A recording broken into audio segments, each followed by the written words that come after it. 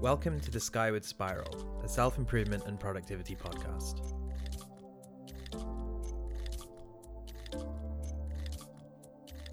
I'm David Whitechapel. I'm a fiction writer and content creator, and I'm working on being more productive and efficient with my time and energy.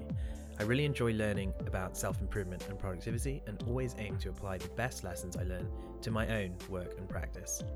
I'm Brent Harris. I'm a productivity coach. What I do is I bring people into sustainable, high-level productivity, and you could say I'm on a general mission to get as many people into that state as I can. How are you today, Brent? I'm well, thank you. Recording out of Toronto. I don't know if I ever mentioned this, but to the listeners, but I'm out here in Toronto, and we have these nice autumn rainy vibes going on right now. It is perfect.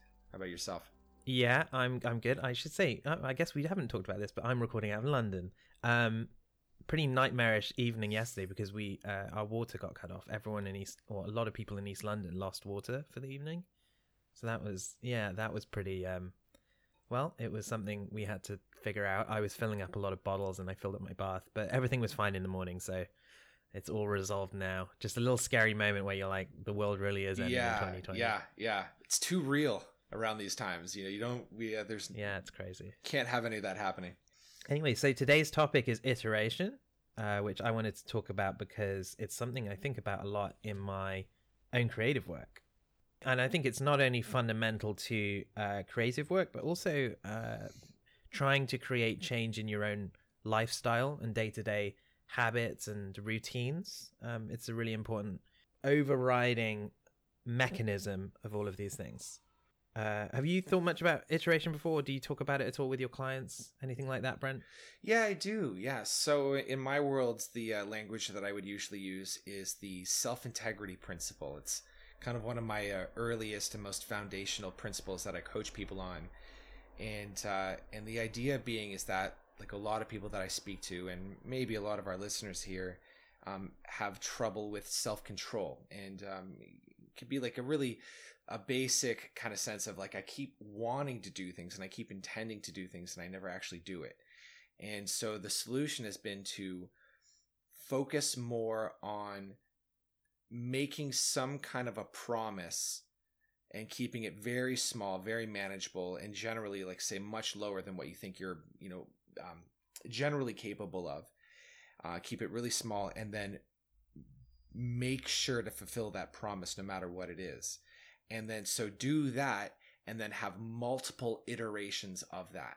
And then every time we do that, every time we go through an iteration of saying that we're going to do something and then actually doing it, there is a connection that is created between these two aspects of ourselves, the part of us that imagines and the part of us that implements, or what I sometimes call the inner leader, or the inner labor.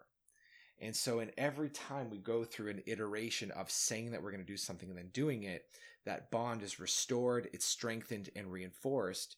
And I found that it's the strength of this bond that determines our ability to manifest our actual greater goals and ambitions into the physical world. So this point of setting up multiple iterations it's crucial and like indispensable in the sense that nothing really happens without it. All right. Yeah, that sounds like an interesting complement to what I'm going to be focusing on. So today is, at least my part, is more of a nuts and bolts thing. I really want to talk about sometimes on this podcast, really the mechanics of creative work. It's something I think about a lot, trying to make myself more efficient and really analyze what I do and how I do it and if I'm doing it the best way. As you guys will know, if you've been listening to podcasts so far, I'm a writer and I also a content creator, as in my introduction. And I think a lot of being a creative is about improving at a skill or a set of skills. So in the writing case, it's writing prose, and if you're a musician, then it's playing the instrument and performance, etc. If you're a painter, then it's painting, etc. It's sketching, designing, etc. So lots of these things, I think iteration is absolutely core to the creative process, and appreciating that it is core can help design how you work and your sort of work lifestyle balance. So I thought I'd just break down what I think iteration is, my definition of it, and the purpose of it. The purpose of iteration, overall, I would say, is controlled improvement. So that's what I want you to be thinking about. Controlled improvement. So we're aiming to improve at a skill or at a design, working example of a thing. We're aiming to improve something, and in a controlled way. So not just random or like, a sudden burst of enlightenment that, everything all works out. And rather it's a very exacting, careful methodology of controlled improvement. So the first thing is that your first idea almost always isn't the best idea. And once you accept that, then you can be more comfortable having initial ideas, because initial ideas can be anything, and that there's a process taking it from that initial spark to something workable. And again, this works across many different things. If you're creating a product, if you're starting a business, if you're writing a novel, if you're painting a painting, the first idea isn't necessarily the best. So, and the process of iteration is a multi-step process where you get to improve that initial spark in a controlled way. I've broken it down into 4 steps. So the first step is to define the problem, or make an initial design. And that could also be called the planning stage or blueprinting stage. And the second step is to then try and solve the problem, or try and implement the design. And this I would call the prototyping stage. The third step then is to get feedback somehow, which can be in many different ways, which I'll come to, on how your design or your solution to the problem actually works out. And the fourth and final step is to iterate, which is to, after finding problems that need to be addressed in the initial design, you go back again and redesign with those in mind, creating a feedback loop, and you go through that until you have your finished product or design or whatever. Pretty simple to state that in those 4 steps. Maybe a little harder to implement in practice, although a lot of it you do and you don't even realize you're doing it. And basically it's all about working in a way and having this feedback loop so that you can figure out, as you're working on something, as you're designing something or creating something, what works and what doesn't. You keep what works and you carve away what doesn't. I like that as an idea, and I think a major pitfall that you can avoid that way is, like, the alternative is to, instead of doing like these little iterations, it's tempting to sometimes just go full on into one particular product or one particular endeavor, and to not test it or stress test it or evaluate it and just try to get the whole thing done, maybe at the service of saving time or whatever. And then if you do that, it's actually, the likelihood of it working out that way is really low, I find. And so I really like what you're saying here, because if you can go through multiple iterations and test it. So say, like, if you're, I don't know, creating music or creating some kind of art, you can make something and then show it to somebody and start getting feedback, and then grow it based on the feedback. You can start with something that's successful and scale it up, instead of just like devoting all of your energy and effort to something and hopefully it works out. Yeah, absolutely. I want to talk more about feedback in a second, actually. But so with those 4 steps, there's kind of 4 skills that you need. The first skill is being able to properly define a problem or design your initial design. And that's a sort of base creative quantity that you, if you're a creative person, you probably already have that. You probably don't have too much trouble coming up with an idea.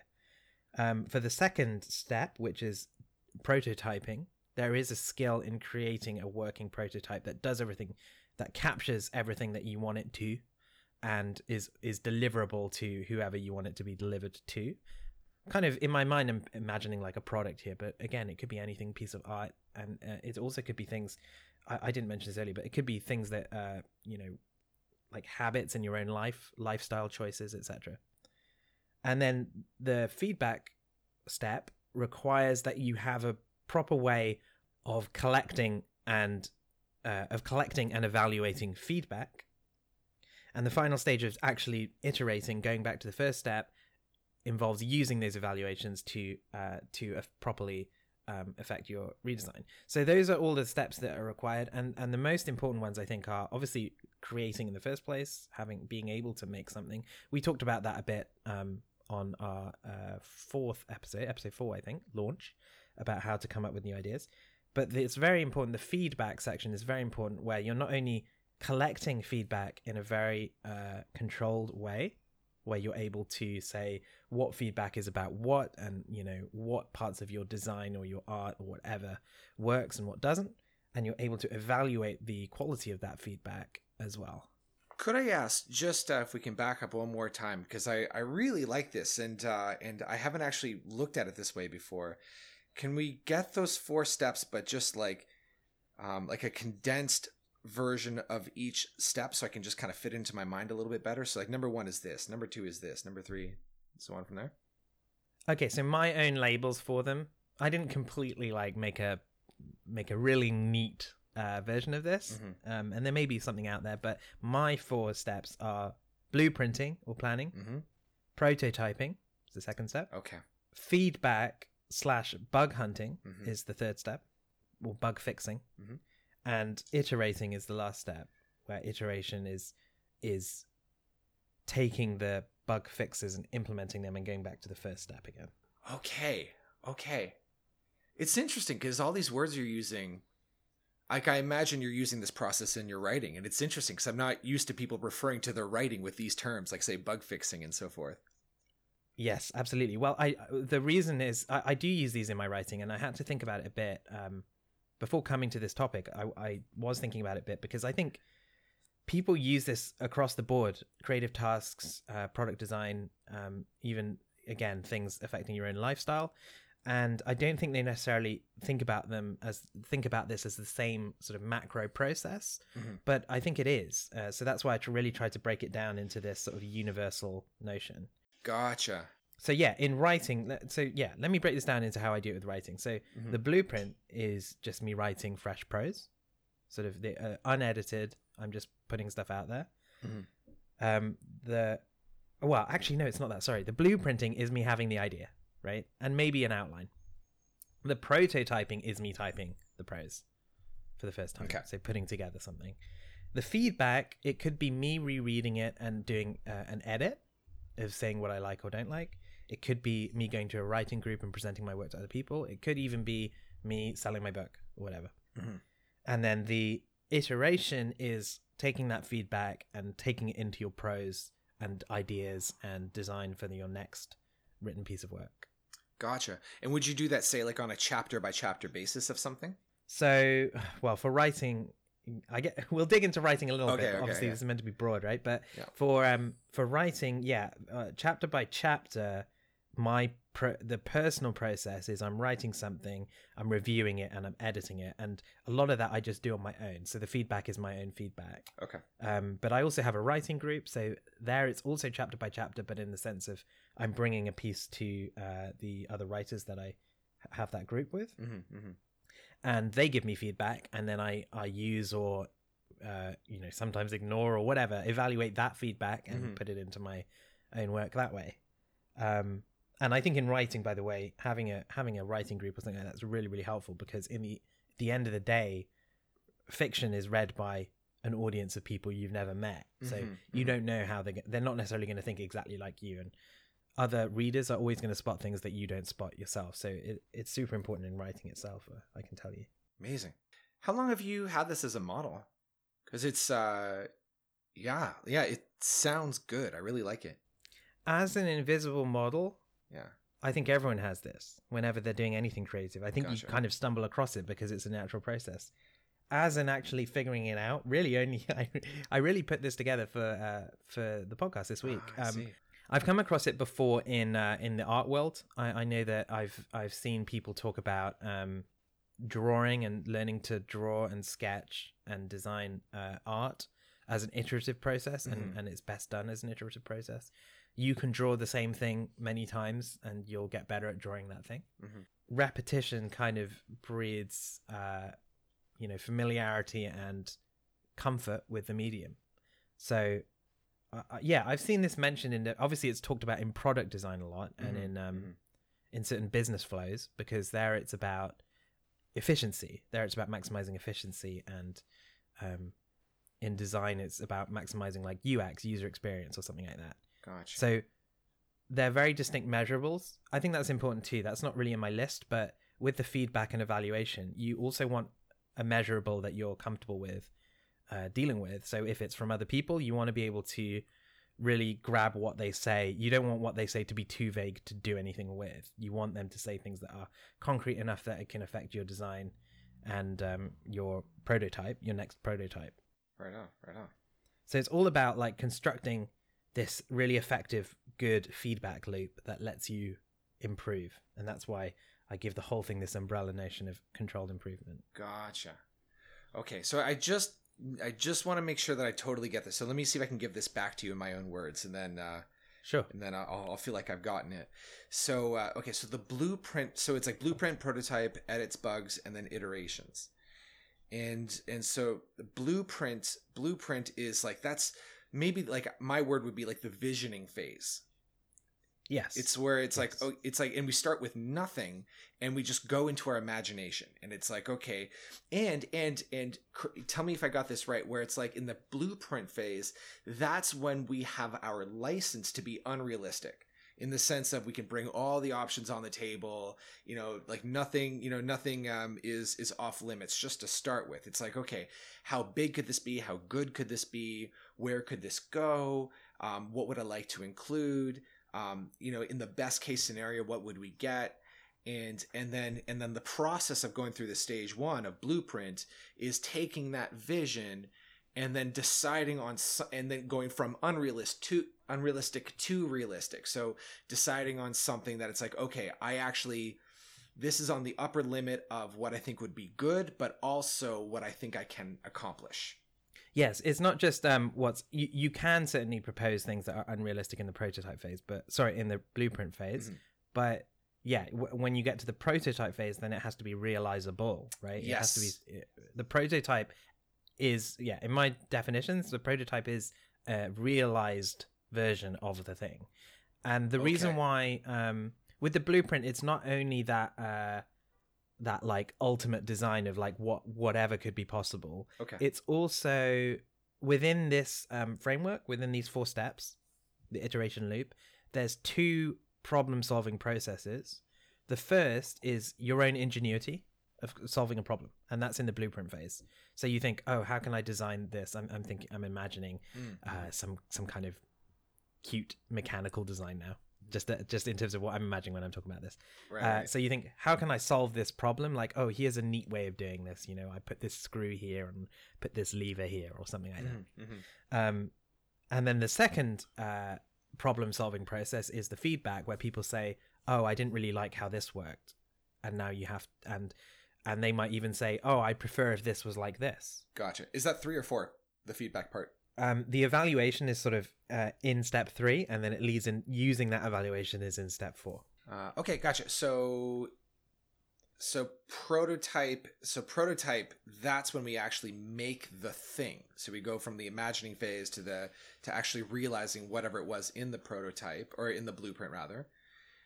And then 3 is when we start involving other people. Yeah, or again, as I said before, feedback could be from yourself. You could be doing it yourself. The prototype is making a thing. It's not necessarily, it's not the finished thing. Gotcha. Because you never make the finished thing first time. Fair enough. So it's also like, say, stress testing and editing, and as you said earlier, like looking for bugs, like kind of testing for weakness, testing for all sorts of things, whatever your criteria are. Okay, cool. So as a writer, when I'm editing, I'm obviously looking for spelling and grammar mistakes. I'm also looking for flow. I'm looking for things that make sense or don't make sense. I'm looking for continuity. I'm looking for that the characters are expressed in their way I want them. I'm looking for that the tone of the dialogue is correct. I'm making sure the sequence of events is consistent, etc. There's many things to check, right? And you can do a lot of that on your own. The kind of feedback I would get in a writing group, for example, is more macro level and helpful for that reason. People will be like, oh, I don't like this character at this point, or I don't think she would do that here, or I didn't like that this MacGuffin was suddenly introduced. Why did we never hear about that before? Things like that, which are maybe harder for the author to spot. And that's why writing is really helpful. So the feedback, there's to break down the feedback section of where you can get feedback from. It really depends what you're adapting the end product to, and there may be several stages of this. It could be that you're evaluating and adapting to your own vision, your own, starting vision of what the thing should be. It could be that you're adapting to efficiency or correctness in some way. So you're correcting flaws or making the thing more efficient somehow. Or it could be that you're thinking about the market for your product or the audience for your art. And at that stage, obviously, it's useful to get prospective, consumers of your product or art to give you that direct feedback and how they engage with what you've made. So what I've done here today is I've kind of presented this iteration loop as something that is happening anyway, right? I'm not saying that, oh, once you learn this, it's going to just completely change your creative work. I actually think this is something you're doing anyway, as a creative. But the reason I think it's useful to highlight it and look at it, well, there's a couple of reasons. The first is that once you know that this is how you're doing things, you can really take the pressure off yourself to make perfect work or something like that. You can really dampen your own perfectionism or expectations of yourself, because you know that you're prototyping things before they're finished, and you can feel much more comfortable with incomplete products and unfinished things, and know that they're within this loop that is bringing them towards completion. So that's the first thing, is comfort with the fact that you have a work in progress. And that's something I've always that's something I found very useful, is to just to accept that things are unfinished when I don't, I'm not completely happy with how they are, to accept that I'm working on them and that there's a process involved. And the second useful thing is to know that via this process, it's not random. Because this process, if you do follow this process of blueprinting, prototyping, bug hunting, iteration, etc., the product, the art, whatever it is, will improve. It's almost necessary. If you have this set up correctly, the feedback loop will be strong enough that as long as you're going along with the momentum of it and you're implementing the changes that it demands, it will improve. And this can be adapted to your own life as well. Let's say you want to go to the gym every morning, and you're coming up with ways to make that easier for yourself to do. You can try things out, figure out what works and what doesn't, figure out what you like and what you don't like about that, morning routine, let's say, and iterate on your morning routine. That's just another example of how this iteration process can work in your real life, like not even a product or a piece of art or something. And again, you keep what works and you throw away what doesn't. And over the course of several implementations, you'll end up with something that has a natural ease to it, and it fits as best as possible with your lifestyle. So I think that's really powerful. Something that I like in particular about this is that when we bring our focus to iterations, it allows us to let go of some of the urgency that we feel about reaching the end. Where it's because a lot of us, we have goals and ambitions, and there's a lot of impatience to get there, and a basic distaste, or just like a trying to skip past the beginning stages in order to just expedite the process of getting to the end stages, which of course, as you and I know, it only slows things down. It kind of puts us on a burnout course if we're just sprinting to the end of what's a marathon. You put yourself out of commission pretty soon. And so when we take the emphasis and put it on iterations and just perfecting the iterations, and letting that be a source of enjoyment, and a source of pride, even, where you can just continue to develop your iterations and make it into your own art form, your own personal thing, and a source of flow, then it allows you to forget momentarily about the end state. And that can be very powerful. Then it's like you can actually just move into the enjoyment of the entire thing. Yeah, absolutely. I think you absolutely nailed that. Taking the pressure off like moment to moment creativity. Like you don't have to be so concerned about this final thing. And like you say, you can perfect this iterative loop and really be proud of it. Really be proud Yes. of this wheel of creativity. And that's something I can tell you in my writing life, I do really enjoy when it's like that, when it feels like, I guess it's a kind of flow, but it's almost like a macro flow because it's not minute to minute. It's day to day or week to week or month to month even, of feeling like you're getting the best out of this machine, you know? Right. Yeah, absolutely. And it's kind of, so it's a machine that you get to rebuild as well. So it's a machine you're constantly using, but you get to tinker with the machine itself as well. You can you can iterate on the iterative loop itself, right? Which is pretty meta, but you can design these iterative loops so that they themselves work more efficiently as well.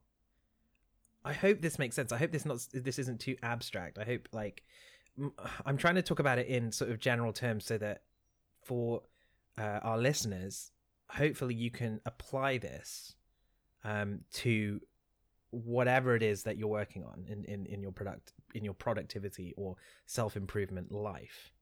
I do think this is a very general principle. Yes, absolutely. Well, it might be helpful to, kind of put it in a few different contexts as well, just to kind of show like how it can be applied. So if we were to return to, say, this idea of working out and exercising, which is, like a really sticky thing for a lot of people. It just gives some people a lot of trouble because, we always want to procrastinate on just like exerting a ton of physical effort. Like there's nothing like kind of on its face about it that's particularly attractive.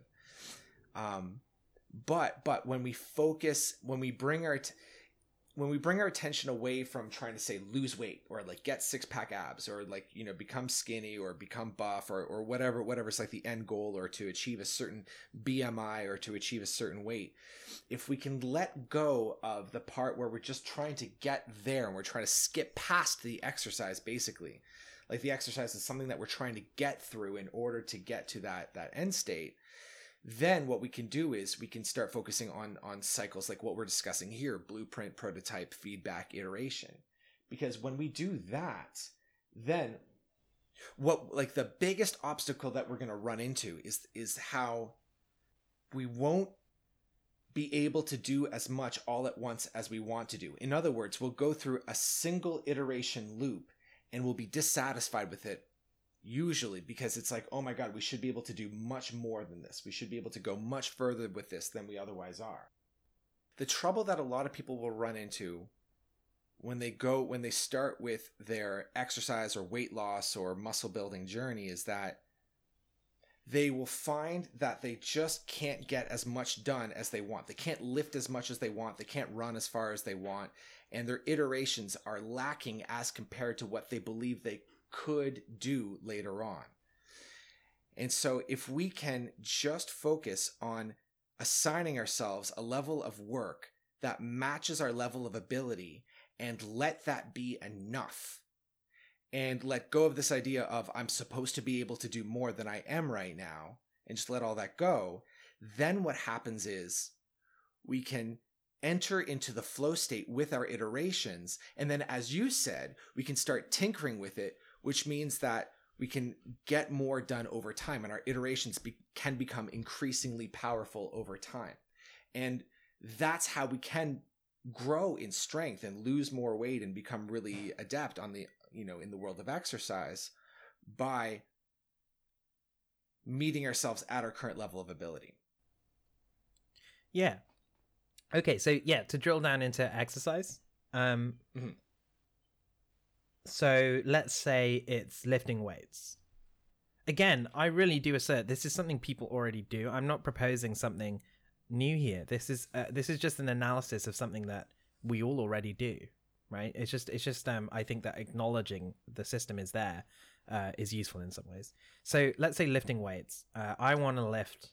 I mean, it might not even be that I even have a goal. Maybe I'm just lifting weights, right?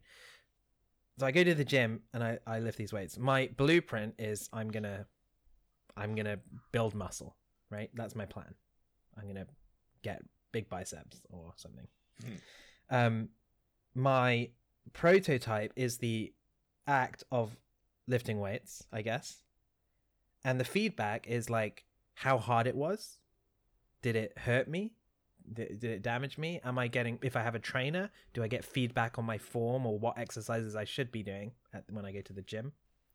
So I've got physical feedback from my body telling me what happened.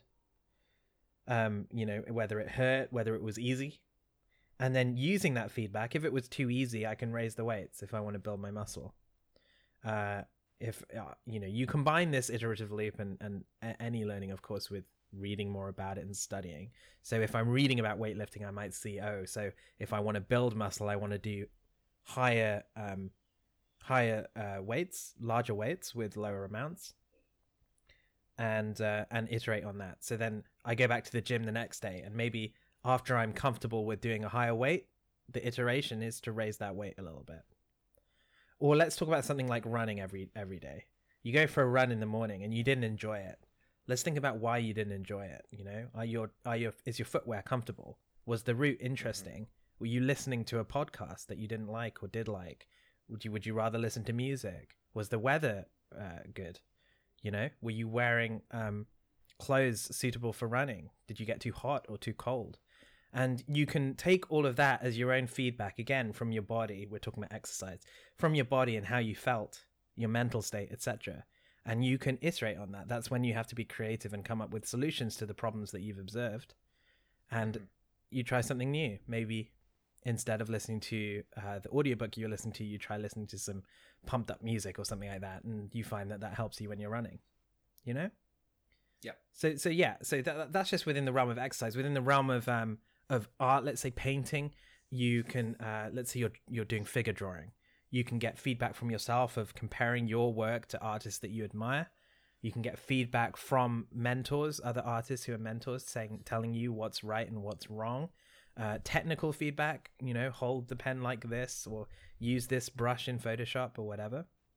I mean, the fundamental core of the iterative loop is repetition, and repetition is crucial anyway to improving at anything. Of course, it's familiarity with the medium, and it's familiarity with your engagement with the medium and your own skill. So the iterative loop is like repetition squared, right? It's like controlled improving repetition.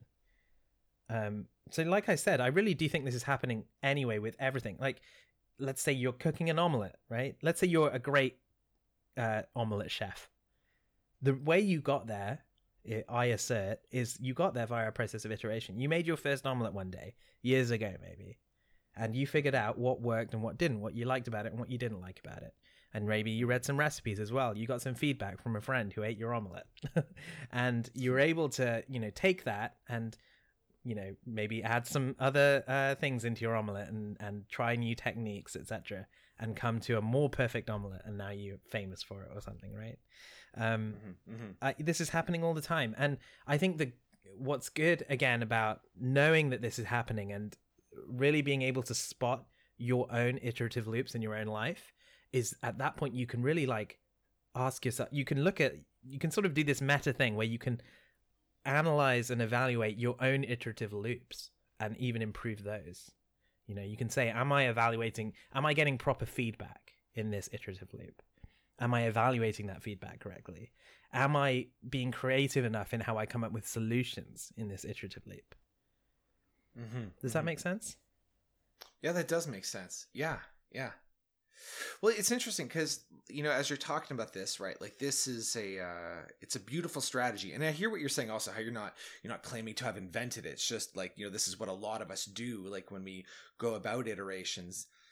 And, but something that strikes me is that in my own experience, as I've attempted to work with this kind of thing, I will have streaks where I'm on a streak of going through these iterations and getting better and better and better and stronger and stronger and stronger. And then every once in a while, the whole effort collapses. And sometimes it'll come in the form of an external kind of failure, like, my conditions change or something. Or, and more often than not, it'll be just like a total lack of motivation for it anymore. Like suddenly I'll I won't have the wherewithal to continue, or I'll lose interest, or something will happen along the way where I'm just like, it doesn't matter how hot or how good the streak was. I'll just get to a point where I just simply cannot seem to get myself to continue with it. And I was wondering if that happens to you every once in a while, like as you go about this structure. Yeah, it does happen to me. And I will say, look, my analysis of this is quite novel to me as well. This is something I'm going to think about more in the weeks ahead and try and implement more. But I've really thought of it. I mean, that's one of the great things about this podcast is it's making me think a lot more about my lifestyle and about my productivity and my creativity. So that's been really nice. But I haven't really implemented this to a huge extent yet. At least not Understood. Not knowingly so. But in terms of that feeling of that everything collapses at some point, that may be somewhat external to this, right? It might not be a function of the actual iterative loop itself. Obviously, I didn't mention, there's lots of other things going on in life. If you're going for a run every morning or you've got a certain morning routine and you've got that iterative loop up and going, but then you have a bereavement or something traumatic happens in your life, and somehow you're jolted out of that, that routine, then that's obviously, that things like that happen in life, and you can't really plan for every possible interruption or interference from just life events or things like that. Yeah. Well, okay, so here's something that's occurring to me too that's it's kind of interesting, and I'll do my best to articulate this because it's almost coming up from my unconscious in a way, because it's like, in a way, we have a structure that accounts for failure, or like, say chaos or something, where it's like, okay, the blueprint, the prototype, where it's like, it starts off with, okay, like, here's the ideal that we're going for. Prototype is like our first attempt to actually make it. And then we go through like, the feedbacks, the edits, the bugs, the improvements, and all of that. And in there is the basic admission that what we're making may not necessarily succeed. And it's kind of like we're creating a little bit of a space for there to be failure so that we can figure out what can be done in order to make it into something good. And so that's something. And so we want to keep doing this in a cyclic way. We want to keep going through cycles of this, because that's how we make our omelets amazing. And so there's that.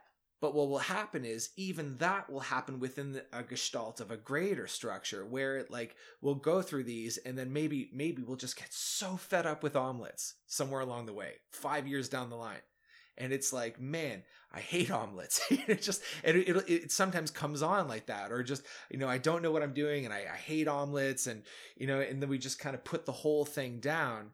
And then, but that can be really valuable, because sometimes if we can step away from the omelet making endeavor for a little while, then in a way there's like a meta structure of blueprint, prototype, feedback, iterations going on there too.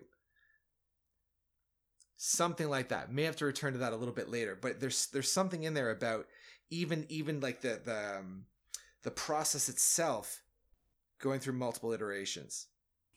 Yeah, I think that's true. It's got several levels to it, because as you were talking about the omelet, if you want to be a good cook or chef, that's obviously having this iterative loop for many recipes, perhaps, right? If you're an inventor of recipes, or at least the execution of those recipes. So there's iterative loops on the very small scale of, I want to do this exact thing as good as possible, as well as possible. But there's iterative loops on the larger scale of, can you apply that same iterative process to another thing, to another end product. So can I use that same iterative process of how I came up with the best omelet to making the best milkshake or something? I'm not that inventive about food. The first thing I thought of was a milkshake. And what you're saying as well, something you said earlier, failure is so important to this process, although you don't have to view it as failure, because it's something you're just coming across as part of the course, as part of the learning journey. It's another word for this would be trial and error, right? It's a constant cycle of trial and error. And the error is super important, because the error is the part where you learn from it and correct for it. Being able to this is a really crucial part of the loop. Well, there's two crucial parts of the loop. There is the inventiveness and creativity at the start, which hopefully you don't have too much to worry about. But I mean, that's something we talked about a bit on the launch episode. I think it's how to generate ideas, how to come up with, solutions for problems kind of thing. And it's maybe something we talk about again. But the other core part of this iterative loop is the feedback and evaluation process. And that is something that you can really think about how you're doing that. Like, are you getting feedback? I mean, to come back to this omelet analogy, another way of making an omelet is that you make the same omelet every day for years and years, and there is no feedback and there is no reason to improve it. And you just make the same omelet. It's not an especially good omelet, but you haven't sought out to improve it. So that's why. And if you did want to improve your omelet, you're going to have to figure out how to get feedback on it. Either you feed it to others, or you think about what you like and what you don't like about it yourself, or you read some recipes and try and blueprint a better omelet, right? So it's really about again, the headline for this is controlled improvement.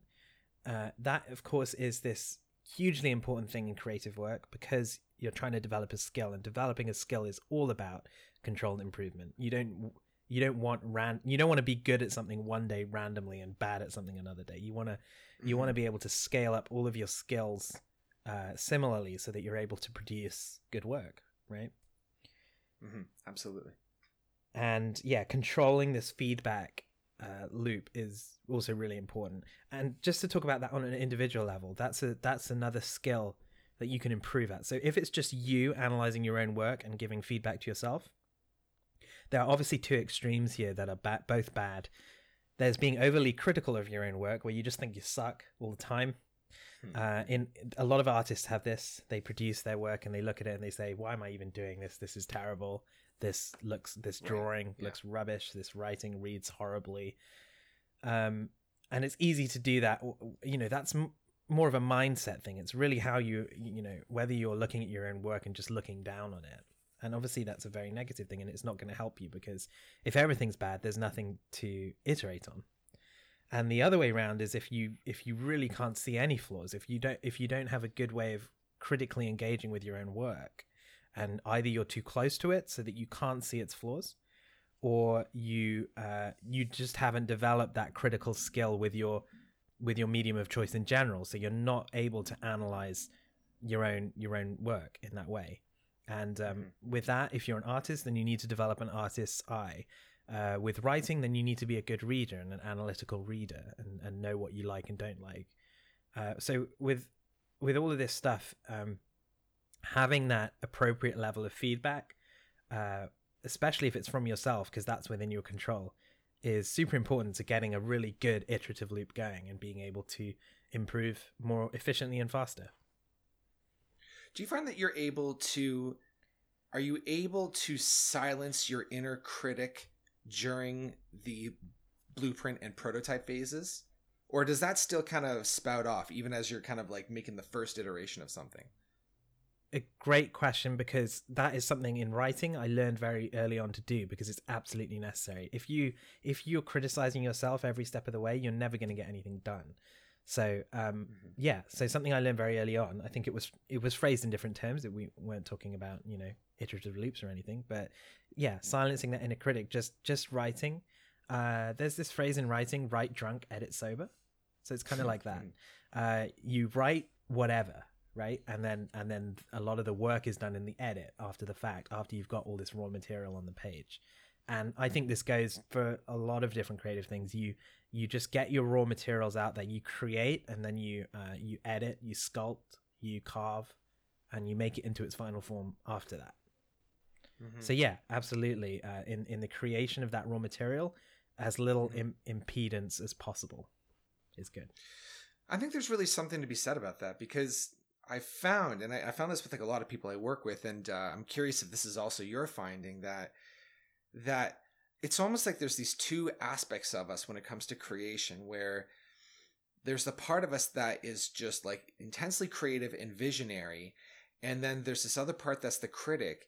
And I find that when I'm away from my workstation, So if it's like a Saturday night and I'm not about to go get something done, or if I'm just kind of, safely away from work, that's actually when my greatest creative ideas come on.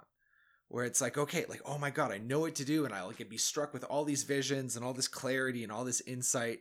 And it's like, I know exactly what to do. But then when it comes time where it's like maybe say Monday morning or Tuesday afternoon, and it's time to kind of arrive at my desk and kind of do something, suddenly that sparkling creativity is not there. It's replaced with this heavy critic. Is that something you find? Yeah. I mean, I think the analogy here, and I think we talked about this a couple of episodes on the launch episode, is that ideas are shiny and you can have them wherever. And what I try to do is I try and get them out of my head and write them all down so that they're re-accessible later. But at the time, right? So you'll carry like a notepad or something? Absolutely. Yeah. I do a lot of it digitally, so often it's on my phone, some kind of note storage. But you could absolutely carry a notepad or whatever. Just get it out of your head and write it down so that you can recover it later. And do occasionally go through your notes, browse through it, remind yourself what you were thinking a month ago or a week ago, and think about where, how you might want to work on that further or incorporate it into any other creative things that you're working on. Because it's weird, because it's like the creative element or the critical element of us. It creates this sort of narrow conduit, like it chokes off the creative flow of things. And this skill that you're talking about of being able to just get something out without letting the critical element of us get in the way. And, one of the ways being to take notes when inspiration's there so that it's ready when you need it. That becomes a very important skill in all of this. Because that critical element in the blueprinting prototyping phase, it will grind the creation process. It will grind that process to a halt, I find. So it becomes a very important skill in a conversation like this, to just set the critic aside, to get good at setting the critic aside. Yeah, I mean, it's also just not a real critic. It's kind of a phantom. It's kind of this false demon in a way, because the real criticism is when you've got the thing in front of you to critique. And that's right after the prototype stage. So if you're having trouble at the blueprint stage, what we're calling the blueprint stage, the planning stage of this inner critic saying, oh, this doesn't work or whatever, that you can just ignore that, and you should ignore that, and you should to an extent, if it really doesn't work in some absolute sense, I guess you should listen to that. But that's if the blueprint itself doesn't work in any conceivable sense. But otherwise, that kind of critical engagement before you've even made the prototype doesn't make any sense. You make the prototype in order to critically engage with it, and you can't do it before that. That's the whole point. Yeah, that's a very important point. Yeah, it's like the fruitlessness of critiquing something that's not even made yet. And so all that's happening is just like the creation process is just slowed down with no benefit. Yeah, absolutely. Well, it may just be ground to a halt, like you said. It may not even happen. Right. And that's definitely something I struggle with. I think I have a lot of it's not that I'm critiquing my work before I've written anything, but I do have a certain amount of like there's some kind of fear that stops me getting to the process of starting writing. I find that when I'm up and writing, when I just get going at something, the same goes for other things in my life, I'm fine with it. It's fine. Like doing exercise or going to the gym. Once I'm there, I'm happy. I'm like into it. I really enjoy it. But sometimes there's this impotence that comes before, is a little bit of that fear of, I guess it is that sort of critique before the fact of, I'm not going to enjoy this, or I'm not going to like this, or this isn't going to pay off. And I really am trying to work on balancing that out with the knowledge that once I start on these things, once I'm into this iterative loop, things are good and better than good. They're improving. So, and like I said, this is kind of a novel framework for me as well. So I'm going to take this going forward and try and apply it to all sorts of things. So we'll see. And yeah, so talking about that fear, I do think that this model gives you more license to be creatively fearless. And that is because that the prototype stage isn't the finished product stage. And that knowledge can let you be more comfortable of producing something that is, defective or flawed. And you should be comfortable with that, because that is exactly what the creative process is. That is what learning a skill and that's what creating anything of any value involves this process of making less and less flawed versions of that thing. Yeah, 100%. So yeah, I'm really hoping to take that forward. Oh, coming back to an analogy I said earlier, this process, you can envision it like a wheel, right? And the wheel is the wheels of the car or cart that is your, creative journey. And if you imagine this cart with square wheels, ill-fashioned wheels, it's going to have a lot of trouble movement, a lot of resistance in moving. And the better the wheel, the more round essentially the wheel is, the smoother it is on the axle, the easier it turns and supports the weight that's on it, the more efficiently and the better you can move this cart of creativity. Not the most elegant analogy, but it'll do. No, I was actually just thinking, I really like that. Like, to envision the whole thing as a wheel that just carries you forward. Yeah, I guess I was thinking the cart of creativity is the less elegant part. But yeah, the wheel, I think the reason to envision it as a wheel, the reason that it's good as a wheel is because obviously the wheel is never the thing itself. Like, wheels aren't products in and of themselves, really. Wheels are always attached to a thing that needs to move easier across whatever ground, right? And in that way, this iterative loop is something that can be attached to different things.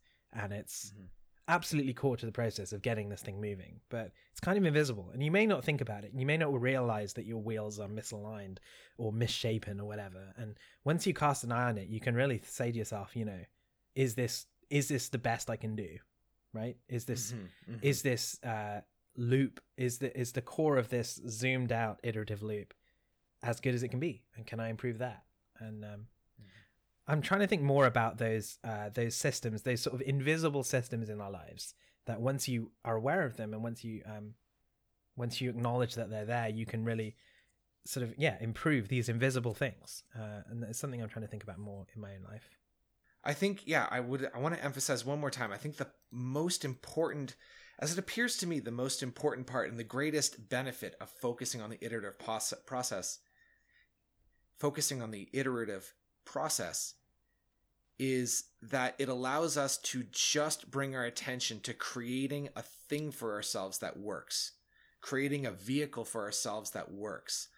And that allows us to focus our creative attention on improving, making better, making it more effective, making it more hospitable and enjoyable, so we actually like what we're doing.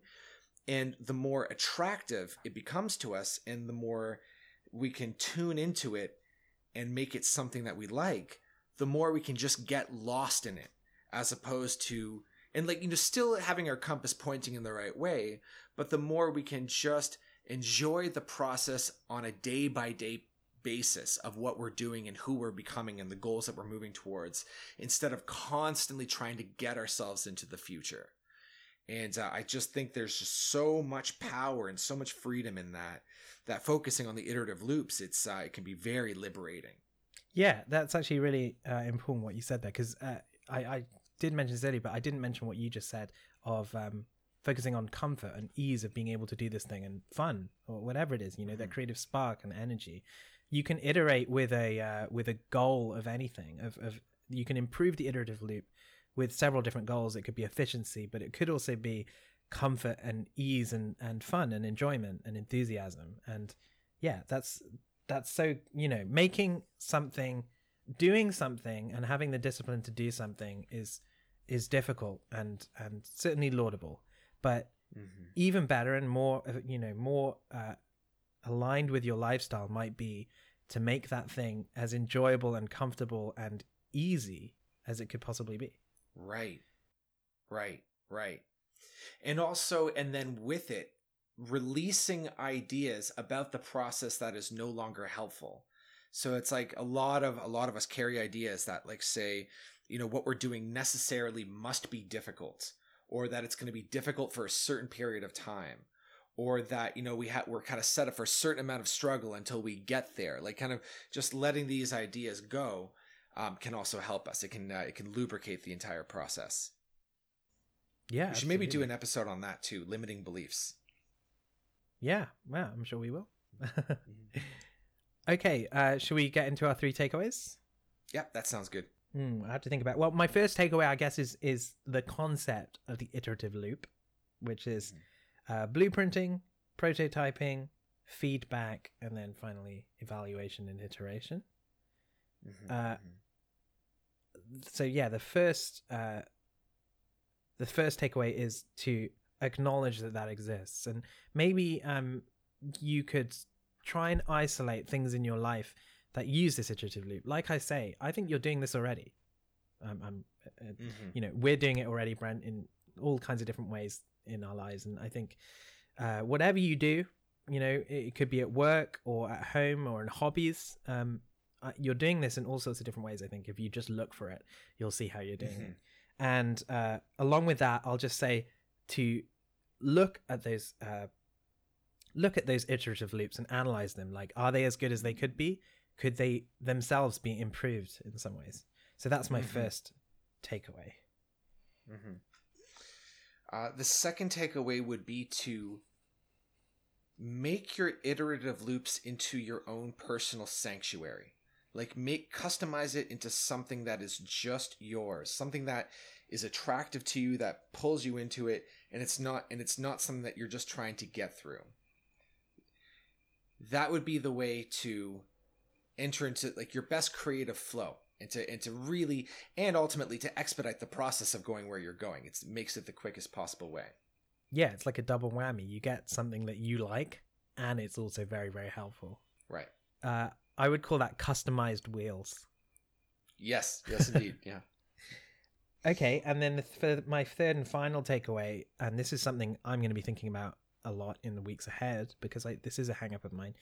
I want to use this notion of the iterative loop and the reminder that this is how we work on creative projects as a reminder to be creatively fearless, and to step into that first step of blueprinting and then into prototyping with zero fear and zero self-doubt and critique, with the knowledge that I'm just at the first stage of this larger process, which is inevitably going to improve and cut away the corners and get better and better.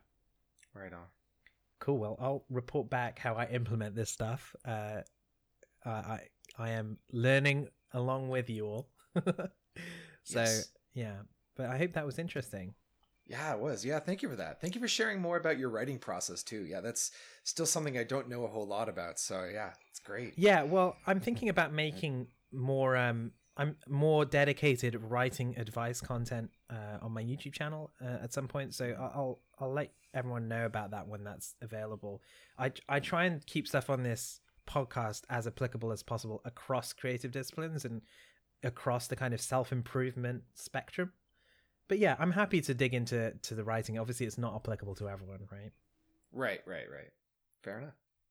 Sweet, man. Well, this has been great. Yeah. Speaking of YouTube channels, Brent, you have a YouTube channel, don't you? Where can people find you online? Yeah, right. Okay, so you can find me online. So first of all, I have a whole bunch of free downloads and trainings for sustainable high-level productivity on my website. It's just BrentHuras.com, BrentHuras.com. And you can also just put my name in YouTube and you'll see me with a whole bunch of videos telling you how to live your life. That's there too. And yeah, those would be the major ways to find me. You can also look me up on Twitter. My handle is Brent the Coach. And you can find me personally. You can find me personally at D Whitechapel on Twitter, and feel free to get in touch. And you can get in touch with the podcast at skyward_spiral on Twitter, or you can email us at theskywardspiral@gmail.com. And we'd really love to hear from you. We say this every week, but we'd love to hear from you this week about your iterative loops, or what you thought of this idea and how it applies in your own life. Maybe you've already been thinking about things like this.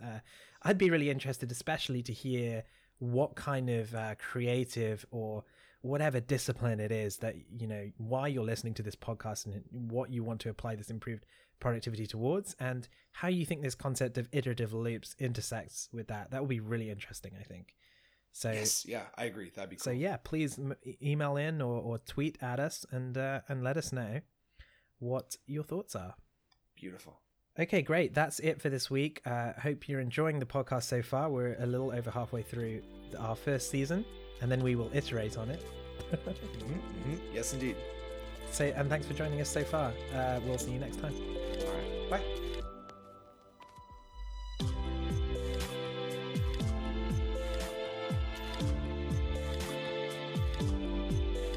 Thanks for listening to this episode of the Skyward Spiral. This show was edited by myself, and the musical themes are brought to you by Batchbug Music. Information and resources on today's topic can be found in the episode description. Please rate and review the podcast on your preferred podcast app. It really helps. See you next time.